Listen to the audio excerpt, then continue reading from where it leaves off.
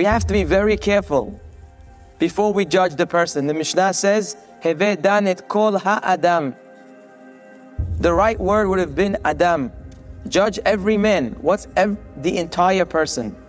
So our rabbis explain the Mishnah is hinting to us that when it comes to judging people, before you're able to judge someone, before you could say that person is wrong or they're guilty or it's shameful what they're doing or I can't believe how terrible they are or I can't believe what they said to me, before we pass judgments on people, we need to first know the entire person. Et kol ha'adam.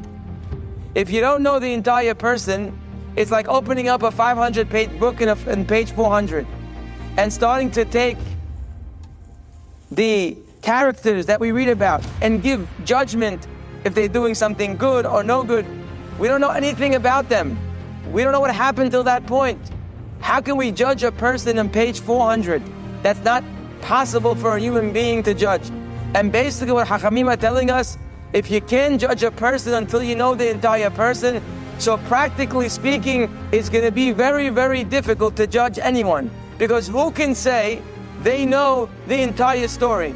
Who can say they know exactly what happened when they were brought up, how they were brought up? Who can say what happened yesterday in their lives? Who can know the entire story of a person? I think probably none of us. And therefore, it is our obligation to be like God. When we see something, we must know the entire picture before we can say guilty, before we can judge a person. And because we can't see the entire picture, we have to be very careful before we pass judgment. Sometimes it could be hard. Sometimes the crime can be so clear that no matter how we would want to look at it, it looks bad. And we have a hard time giving people the benefit of the doubt.